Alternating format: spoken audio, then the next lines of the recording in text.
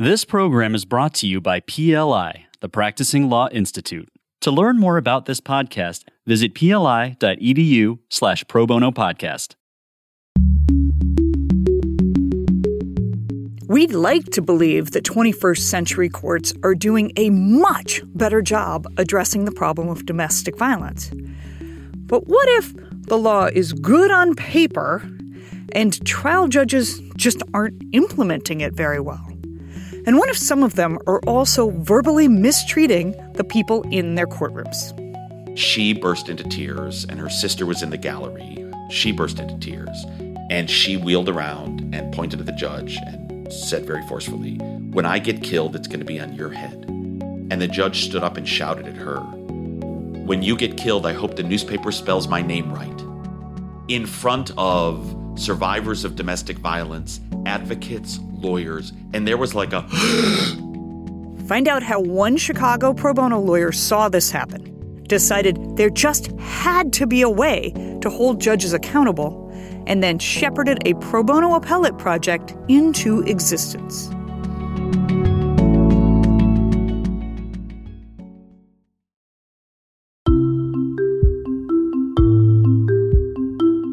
Welcome to Pursuing Justice, the Pro Bono Files, a podcast from PLI, the Practicing Law Institute, in which lawyers and clients talk candidly about their pro bono experiences.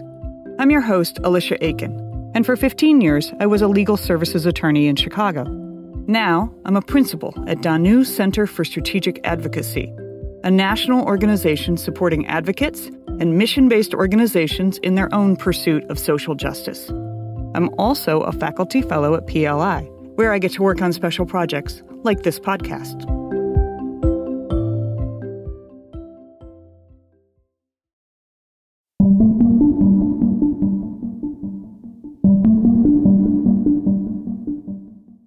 This episode is about the pro bono project I wish I had started in Chicago.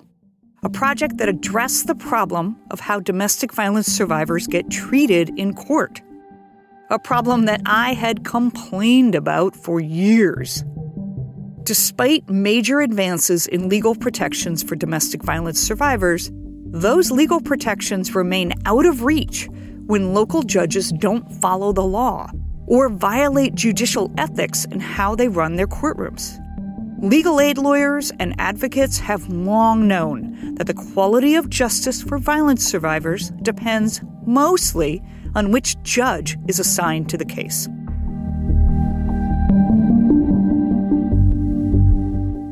This is a pro bono project that asks the question, how do we get survivors a second chance at justice when the trial judge messes up?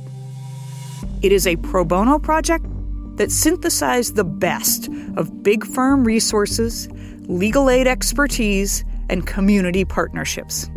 It is called the Order of Protection Appellate Project, conceived and launched by the Chicago office of Dentons in partnership with Legal Aid Chicago and Ascend Justice. But to understand why this appellate project is so important, you need to understand what orders of protection are and why they were invented, why violence victims needed major change in the courts, and why we still need to keep a close eye on courtrooms handling domestic violence cases. Now, because we are talking about domestic violence orders of protection, we'll be talking a bit about the violence that causes people to ask for them. We have to discuss some specifics about what abuse looks like to understand the importance of insisting that trial judges get it right. But if hearing some examples of violence and abuse isn't okay for you, this might be a good one to skip. And if hearing this leads you to some realizations about your own life, support is available from the National Hotlines for Domestic Violence and Sexual Assault. We'll link to them in the show notes.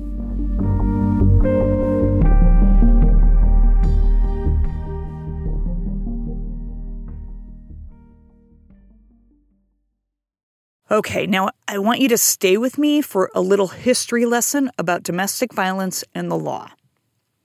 Until late in the 20th century, judges often claimed they couldn't intervene when someone beat or abused their spouse or dating partner. For a long time, it had been explicitly lawful for men to beat their wives. But even in the 1980s, many judges thought they shouldn't get involved because it was a private family matter.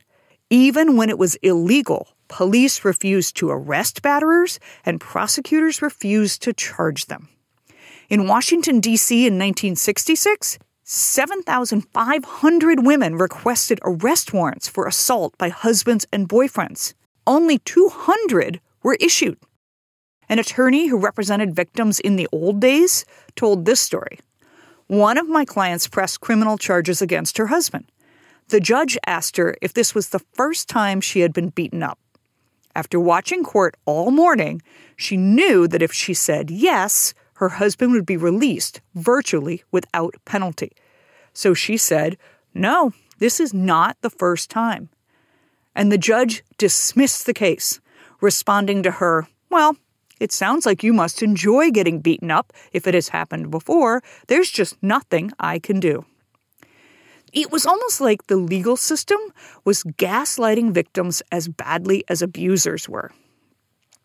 So, advocates realized that judges were going to need some very clear directions to get them to take domestic violence seriously. Advocates also realized that violence victims needed a clear mechanism to be protected, one that didn't rely on prosecutors and police to enforce criminal laws. And so, orders of protection were born. The Illinois statute was passed in 1986. These are civil cases, meaning the plaintiff is in control of the case. Orders of protection are designed to help people who have been abused or harassed, usually by intimate partners or family members. Orders of protection demand that the person committing the harm stop it. The orders create consequences, including immediate arrest, if the harmful behavior continues. Some version of an order of protection statute exists in every U.S. jurisdiction, and they represent a major sea change in how our court system responds to relationship violence. Okay, so fast forward about 30 years. Order of protection petitions are very common now. But too many judges? Well, they still struggle to handle these cases well. Some judges still struggle to believe abuse happens. They struggle to follow the law as it is written. They struggle to respect the needs of abuse survivors. And those judges are very rarely held accountable when they don't follow the law. This OP Appellate Project was born when pro bono attorneys experienced firsthand how little accountability there was for trial judges hearing domestic violence cases. Now, to get the full story, we sat down with Ben Weinberg, pro bono partner at the law firm Dentons. Ben leads a huge pro bono effort that stretches across the globe. But he and I know each other because we both used to be legal aid lawyers in Chicago. Ben and I had this particular conversation at the Equal Justice Conference in Kentucky in 2019. Our team decided now is the right time to share the conversation with you because the project just had yet another big win in the Illinois Appellate Court. My name is Ben Weinberg. I am the pro bono partner at Dentons. So Dentons is the largest law firm in the world. We have over 10,000 lawyers, with about half in China. And so I manage the U.S. and the global pro bono programs. So, Ben, you and I know each other, both being from Chicago. So would you talk a little bit about some of your pro bono work through the domestic violence court in Chicago? So when I was talking, we did a panel about collaborations and how important collaborations are. And we decided to start with, because often at conferences, you get the glory stories. Right? That people do panels and let me tell you about the greatest thing I've ever done. And people are sitting there like, wow, that's really great. But okay, that's a really high mountain to climb. So we decided to start with our failures. And so the failure that I was talking about was, so about 7 or 8 years ago, after Chicago, the Cook County court system had created a domestic violence division, sort of a separate domestic violence division, so that women, and it's overwhelmingly women who were seeking orders of protection, though not exclusively, but didn't have to run around to all these different courts all over Cook County, and they would go to 555 West Harrison that had criminal courts and civil courts. And I think the advocacy community was totally behind this, except for one thing. It turns out that there were no lawyers, with the exception of a few legal aid lawyers who were representing, clients who would come to them, or domestic violence legal clinic. Let's talk for a minute about the absence of lawyers in the domestic violence courthouse. In some ways, that was by design. There have been concerted efforts to make the courts more accessible to people who can't afford lawyers. The order of protection pleadings have been turned into a comprehensive form with checkboxes.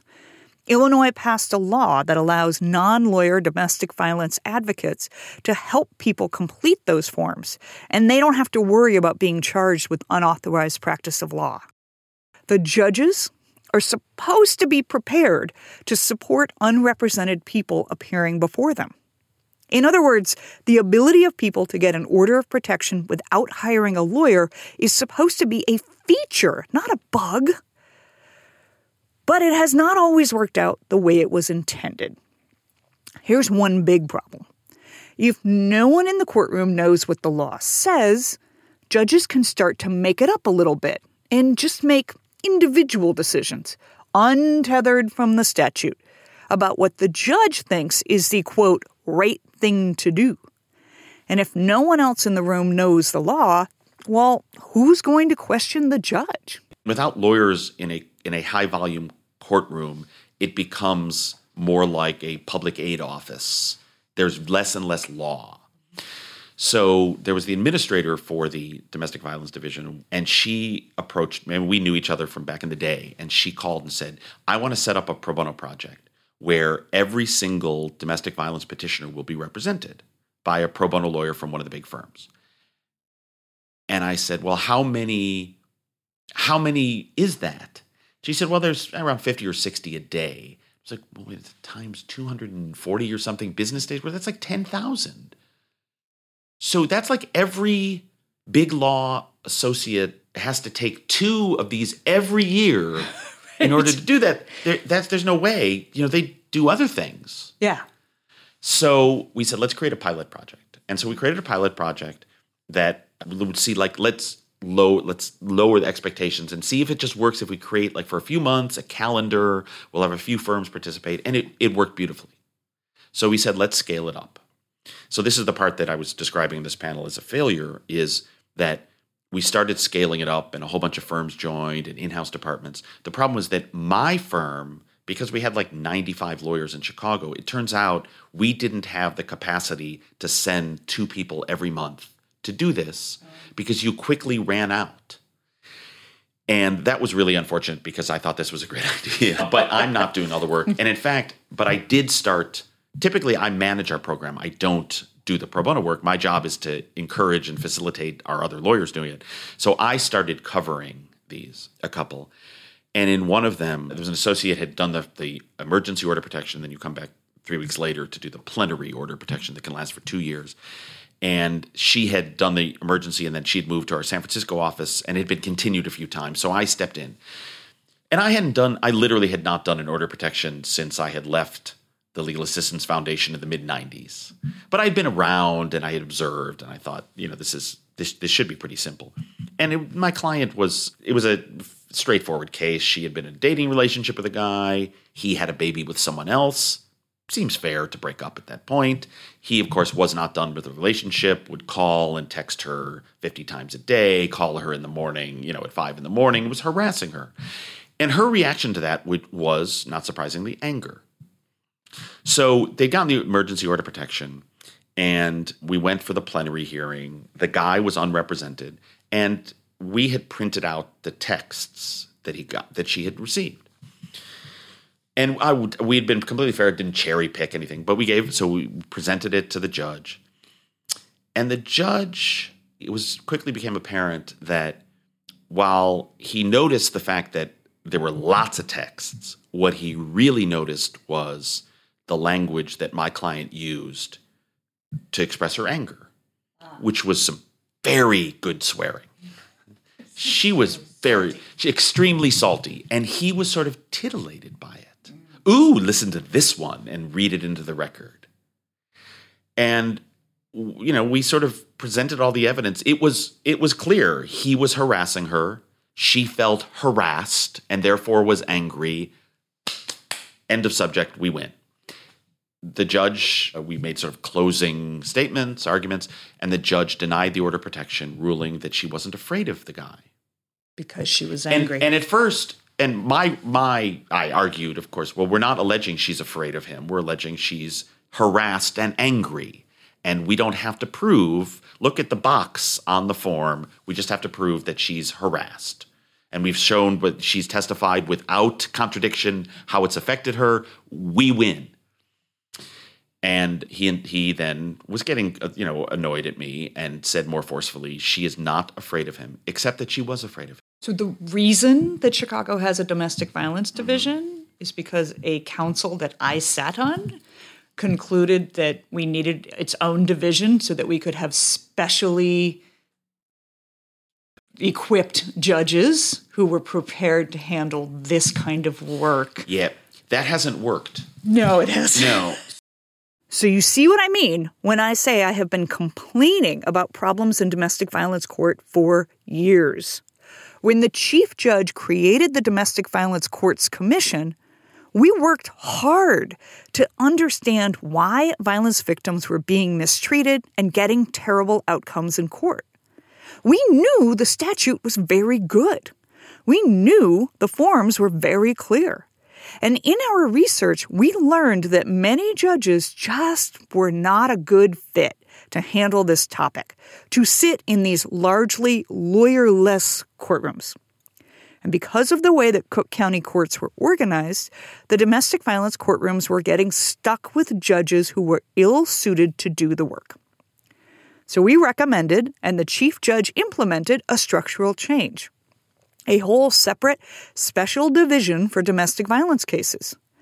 The promise was that the judges would only be assigned to that courthouse if they were a good fit for the work.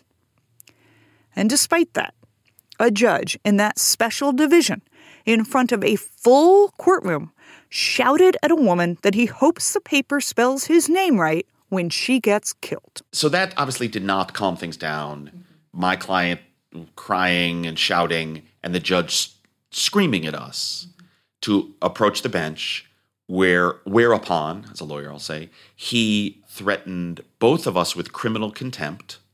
And I was thinking, I can find some pro bono lawyers for us, I think. Threatened us with criminal contempt and said something like, look, you don't have to like my ruling.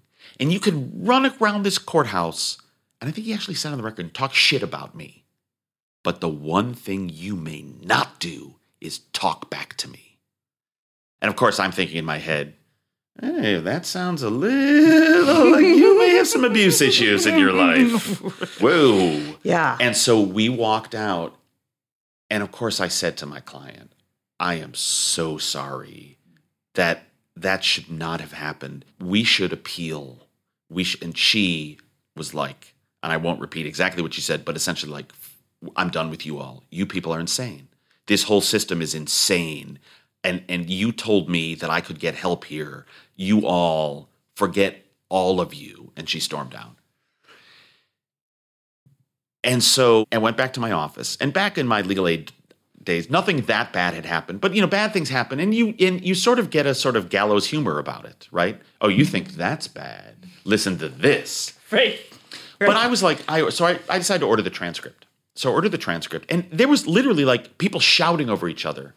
And when I got the transcript, I knew that we were right, that this guy was bad, because the court reporters got everything he said. So it had the client, when I get killed, ... And then it had everything the judge said exactly right. And the court reporters aren't in the room. They're like, they record it, and they can, so the fact that they were able to get all of that, they knew he was a bad guy. So then the question was, so what do I do? Right? Oh, because this client said, I don't want to appeal. Like, all you people are insane. Yeah. Right? The system is terrible. I don't want to be part of it. This is where Ben uncovered a real logistical problem with holding judges in order of protection court accountable. The cases are brought by trauma survivors who really just need to get an order in place quickly and move on with their lives. Ideally, the whole process is supposed to take no more than a month or 2. So when a judge does something that might be appealable, most survivors just don't have the time, energy, or money, let alone a lawyer, to facilitate appealing the judge's decision. And if judges never get appealed, well, they can start to think the way they handle the cases is the right way, even when it definitely isn't. And while there are lots of projects trying to connect domestic violence victims with free lawyers, those are trial-level projects designed to be relatively quick representation that will be over in a month or 2, maybe 6 months at the most. Appeals, well, those are a much bigger investment of resources. But Ben works for the largest law firm in the world, and he believed his client should absolutely have won under the clear law. And the judge's demeanor, well, it was outrageous. Ben is not the kind of guy to just give up and move on. Well, there was no appellate. So after I ordered the transcript, so I talked to Domestic Violence Legal Clinic, who'd worked with, and LAF, and I decided I was going to file a complaint with the Judicial Inquiry Board, which is the body that's set up to investigate claims of misconduct by judges. And it's like the rules are you're not supposed to treat people with disrespect, raise your voice, or whatever it was. It was like, okay, we got a triple header. Trifecta, right? We got them all. And I talked to the Domestic Violence Legal Clinic and other people who are involved in this pro bono project, and I got other stories, like where he had been really insulting in some other case. And we ordered the transcripts, we get all of it together, and I file a complaint. And the investigator comes over from the Judicial Inquiry Board and I show him the transcript. He's like, wow. Oh, this is terrible. I was like, okay, so how does this work? He said, well, I investigate, I write up a complaint, and then it goes through channels. I was like, okay, fine. And like 6 weeks later, I get a letter from the Judicial Inquiry Board saying, thank you very much for bringing this complaint to us. Your complaint has been closed.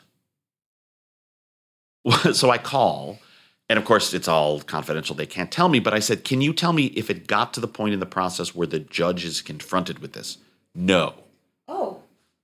No. Well, and then I was like, I mean, I had not been the victim of abuse or anything, but I was like, okay, this is ridiculous. The disinterest of the Judicial Ethics Board, well, it shocks but does not surprise me. Trial judges just have an enormous amount of independence. I mean, even a chief judge of a division is really just a first among equals. The one measure of accountability that tends to impact trial judge behavior is publicity, whether that means stories in the newspaper or a public rebuke from the appellate court in a formal decision. So Ben started thinking about how to get attention on this domestic violence courtroom in Chicago. Now, when he tells the story, you'll hear Ben refer to the partner organizations Legal Aid Chicago and Ascend Justice by their old names, LAF and Domestic Violence Legal Clinic, or DVLC. So then I consulted with a few other people, and my two choices were the press or appealing. Now, we couldn't appeal in this case, but I called LAF and DVLC, and we sat down, and I said, we should start appealing.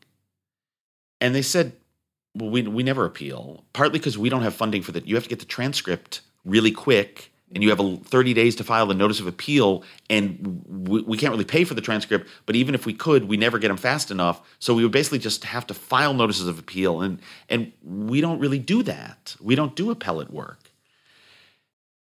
And this part right here is the part I had been complaining about forever, because I was at Legal Aid back then, and we did do appellate work. I mean, I did it, but it was mostly in employment or housing cases. We just really never did appeals for order of protection cases. And all of the barriers and concerns Ben just described were the same reasons given to me. I didn't like it. I complained about it. I announced that our mission should be to put the law back in family law. But not surprisingly, my ranting didn't make change. Ben's strategic thinking, however, well, that did make change. And his access to Denton's resources, that didn't hurt either. And so we said, let's just try. Let's try one. And we have to figure, and so I think it was DVLC, they had a case where both sides were represented in front of the same judge. And it was a standard case. Guy had, the dating relationship. He had been very physically abusive. She was going through the incidents of abuse. And one of them is he drove her to the airport. They were in court. And she said something and he got mad and punched her in the head. So that was the last evidence. And at the end, the judge denies the order of protection because the fact that she was getting a ride from him to the airport so close to when she sought the emergency showed that she wasn't afraid of him. So she lost. A woman testified that her boyfriend had punched her in the head while she was getting a ride to the airport. But the judge ruled that she did not need an order of protection because she had gotten that ride recently, so she must not be afraid of him. It sounds a lot like a judge saying she asked for it by voluntarily getting into his car for a ride. It is a really problematic basis for the judge to deny an order of protection. But that's not actually the worst part of this story. The judge had the facts wrong. He completely confused the order of events in the testimony. The ride to the airport that he said was so recent she must not be afraid, it had happened a year earlier. It wasn't a recent event, it was an old one. The victim's lawyer told the judge that, but the judge absolutely refused to reconsider his ruling. Before Denton's OP Appellate Project idea, that violence survivor would have just lost. Game over. However, this was the moment when Denton's was looking for a test case. We took that case to appeal. And it's difficult to win a case on facts, right? But we won. It was reversed because we had the evidence. The facts were wrong. You could say the facts were wrong. Yeah. It was like the wrong year. So we thought, well, okay, so we should try this. So what we did is we did a giant training for the advocacy community because we realized we needed to make sure that the community knew about it. And so we did a training for the legal aid lawyers because our lawyers knew how to do appeals, but the DVLC and LAF lawyers didn't really. And so we did a big training and we trained the advocates on how to make a record. This training right here is part of the strategic genius of this project. Remember, I said that most people don't have lawyers in order of protection court. And I said that domestic violence advocates can help people complete the forms, even though they are not lawyers. So lots and lots of appealable decisions are being issued with no lawyer in the courtroom. And some appealable decisions are being made with a legal services attorney who may not have any background or training in appellate work. Both advocates and frontline domestic violence lawyers needed training on how to make a record when a judge was getting things wrong. Right? Because to file an appeal, you can't just say there was all sorts of bad stuff that happened. There were mistakes made. There has to be a record of it so the appellate court can review it. So we just stressed, like, if there's evidence, you tell people you have to try to offer evidence. Don't just say, so we did that whole thing. And then we just started waiting and we started getting appeals. And we got them first from the legal aid groups, and then we started get them from different organizations. And then we got our first, so we got a case where, so one of the ways that the order protection system works is that there's a form that's in sixplicate through Carbon, because it's Cook County. There is a goldenrod page. Yes, there is a goldenrod page. And one of the reasons you have that is so that the police have standardized forms, because there's a history of the police not enforcing orders of protection well. So one of the sort of reforms is if you have this standard form, they know how to enter it into the lead system so that when someone calls and says that there's a violation, they can check it out and they can follow it all. Well, this one judge didn't like the form. Just didn't like it. So at the end of an order of protection hearing, he would literally open his drawer, pull out like a blank order, and write like injunction on it, and just sort of put some terms on it. And of course, the lawyers would object, but he was the judge. The difference between an order of protection and a judge's injunction is a very big deal. Judges have always been able to issue injunctions. But if you violate an injunction, what are the consequences? Well, the other party in the case has to bring a motion to the judge and say, he violated your injunction, Your Honor, and you should punish him.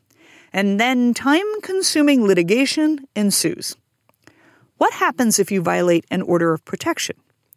The police have already put the order into their computer system. It's called LEADS in Illinois.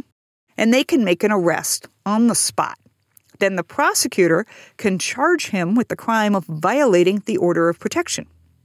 Now think about it. If you have been harassed, stalked, and beaten by your partner for years, and he shows up at your house, would you rather have him arrested and removed right away by the police?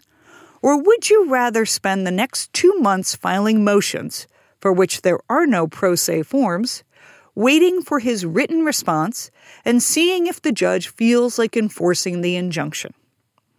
So now you see why refusing to use the order of protection form matters. And so we took this case and we filed an appeal. And what happened was exactly what we thought was going to happen. Client goes to the mall. The guy shows up and is following her. She calls the police. They come. She hands her order. And they're like, what is that? We don't have this in LEADS. We don't even know what we're supposed to do with this. And so we actually filed to supplement the record with all of this.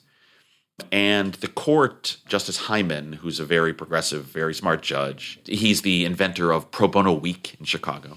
He wrote for the unanimous court a beautiful opinion.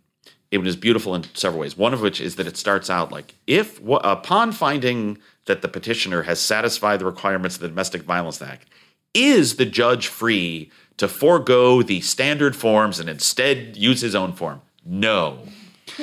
But then the other thing that the judge had said was, look, you have to understand, I don't want to do this, all this rigmarole. You have to understand, he loves you. He still loves you. And I understand you moved on, but he still loves you. In fact, the trial judge told the petitioner that she had to respect that her abusive ex-partner loved her. This was after evidence that he physically and sexually assaulted her. Her lawyer had entered pictures of her bruises into evidence. And as the judge was refusing to give her an order of protection, he told her what women have been told for centuries, frankly, that his violent, harassing attention should be interpreted as love and that she should have respect for it. This happened in 2015. In a specialized domestic violence court where judges were supposed to be hand-picked. The appellate court felt it just had to address how inappropriate that was. And Justice Hyman, writing for the court, wrote a beautiful statement about domestic violence is about power and abuse and control. It is not love. And they released it as a published opinion. So we have a published opinion from the domestic violence, and the whole idea of this project, chills. The whole idea of the project was to bring law into the courthouse. And that case, the presiding judge went around to everyone, delivered it, and said, no more ersatz orders. Use the form. And so that's why we created the project. And so it was really great. That's fantastic. So this project is, I'm just going to editorialize a little bit because my experience being in Chicago as a lawyer who was also training lawyers and advocates is that this project changed everybody's perspective on who holds power in the courtroom. Because we were talking to advocates who were going to court with survivors, no lawyer present, and saying, you get to offer evidence. Yeah. And it is okay to say to the judge, we'd like you to do this. And if the judge says no, that's not the end of it. Right? You have the ability to speak what you need to speak, and they're not allowed to shut you down. And if they do, there's another level. Yeah, and it makes a particularly good pro bono project because one of the challenges for pro bono is that we want to make sure we're not just making work, right? We want to make sure that we're delivering marginal value, right? that we're actually helping with something. And this is a perfect example where no one was doing this in Chicago. And also, we fully recognize that our firm, we were not the experts at LAF and DVLC folks. They were the experts. So now we have a division of labor that works really efficiently, which is they do the intake. So people funnel potential appeals to them. And if either DVLC or LAF thinks that we should order transcript, the law firm uses our special expertise to pay for expedited transcripts. So they send me email. I then forward it to my assistant, who forwards to our docketing department, and we pay. And I think so we've been doing it, like 5 years. We've paid, $20,000 over those 5 years for transcripts because we don't take every case, because it turns out people remember things that didn't quite get into the transcript. But we order the transcript, then we scan it and email it back to them, and they decide whether there's merit to the appeal. If there is, we do it. So it works well. And if I remember correctly, you have an in-house counsel from one of your clients? Allstate, we actually did. We have partnered with Allstate on some of the appeals where we split it up. The other thing, what's been really good for my pro bono program is that we actually use lawyers all over the country to do these cases. Right. Because they love it. So it actually... And LAF is very smart about this. They've actually created an award every year. They have like a volunteer appreciation reception, and there's an award that's called like the Cook County Domestic Violence Appellate Project Volunteer of the Year. And I was like, this is my favorite thing, because it's not really overall my favorite thing, but it's so great. It's an award that only we can win. It's an award for whoever volunteers in our project. I may not tell everyone at the firm that. We won the Domestic Violence Appellate Award again. Woohoo! All kidding aside, this is an important award-worthy project. And in fact, in October of 2022, the Network, a domestic violence policy and advocacy nonprofit, they gave Denton's their Leadership Award for the OP Appellate Project. The project has handled 20 appeals and won 18 of them. 3 of the appellate opinions were published and created precedent for the whole state. This is an amazing record of success. And the most recent win? It came down in a published decision in the summer of 2022. In that case, the petitioner testified to 4 incidences of violence over a 6-year period. She testified that her partner threw a coffee table at her, dragged her by the ankle out of their apartment, threatened to kill her repeatedly, kicked her down a flight of stairs, and in the final incident, punched her in the back of the head, then put her in a chokehold and squeezed her neck while saying he would kill her. In that case, the trial judge denied her order of protection because she had thrown water at him during the last argument, the one where he punched her in the head and tried to strangle her. Because of the OP Appellate Project, the appellate court had an opportunity to reverse that decision, giving future judges guidance on how to consider past abuse and how to assess questions about who is the primary aggressor. And most importantly, the appellate court ordered the trial court to issue a 2-year order of protection for that violence survivor. We're highlighting this project because we think it is pretty unique. But there may be appellate pro bono work going on in your community. You can contact your local legal aid to find out how they are supporting pro bono in this area. And appellate work, that can be a terrific fit for the scheduling needs of in-house counsel. So if you are an in-house lawyer and this story inspires you, talk to your outside counsel firm about whether you'd want to get an appellate project going in your community. Or if you just want to dip your toe, maybe try contributing to a team on one case, you can contact the organization DV Leap, which stands for Domestic Violence Legal Empowerment and Appeals Project. Founded in 2003, they are the national experts on using appellate law to improve the legal system for violence survivors. And they are always looking for pro bono help. You can do transcript review, legal research, or be lead counsel on a brief. We'll link to DV Leap's Get Involved page on the episode webpage. This OP Appellate Project in Chicago has been holding trial courts accountable for almost 10 years now. This work matters, and the published decisions, they have the power to improve the whole system.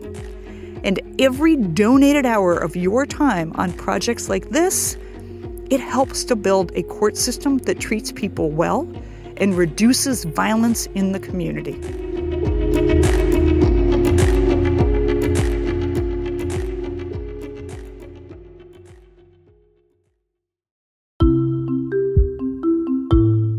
Thanks for listening to Pursuing Justice, the Pro Bono Files, a podcast from PLI, the Practicing Law Institute. This production is dedicated to the pro bono and public interest lawyers working to improve access to justice. A special thanks goes to our producer, Daniel Peinitz, as well as our host, Alicia Aiken. Please note that the views and opinions expressed during this podcast represent those of the individuals being interviewed and not necessarily those of PLI. PLI is a nonprofit learning organization dedicated to keeping attorneys and other professionals at the forefront of knowledge and expertise. For more information about PLI's wide-ranging curriculum of pro bono programs, visit pli.edu/pro bono.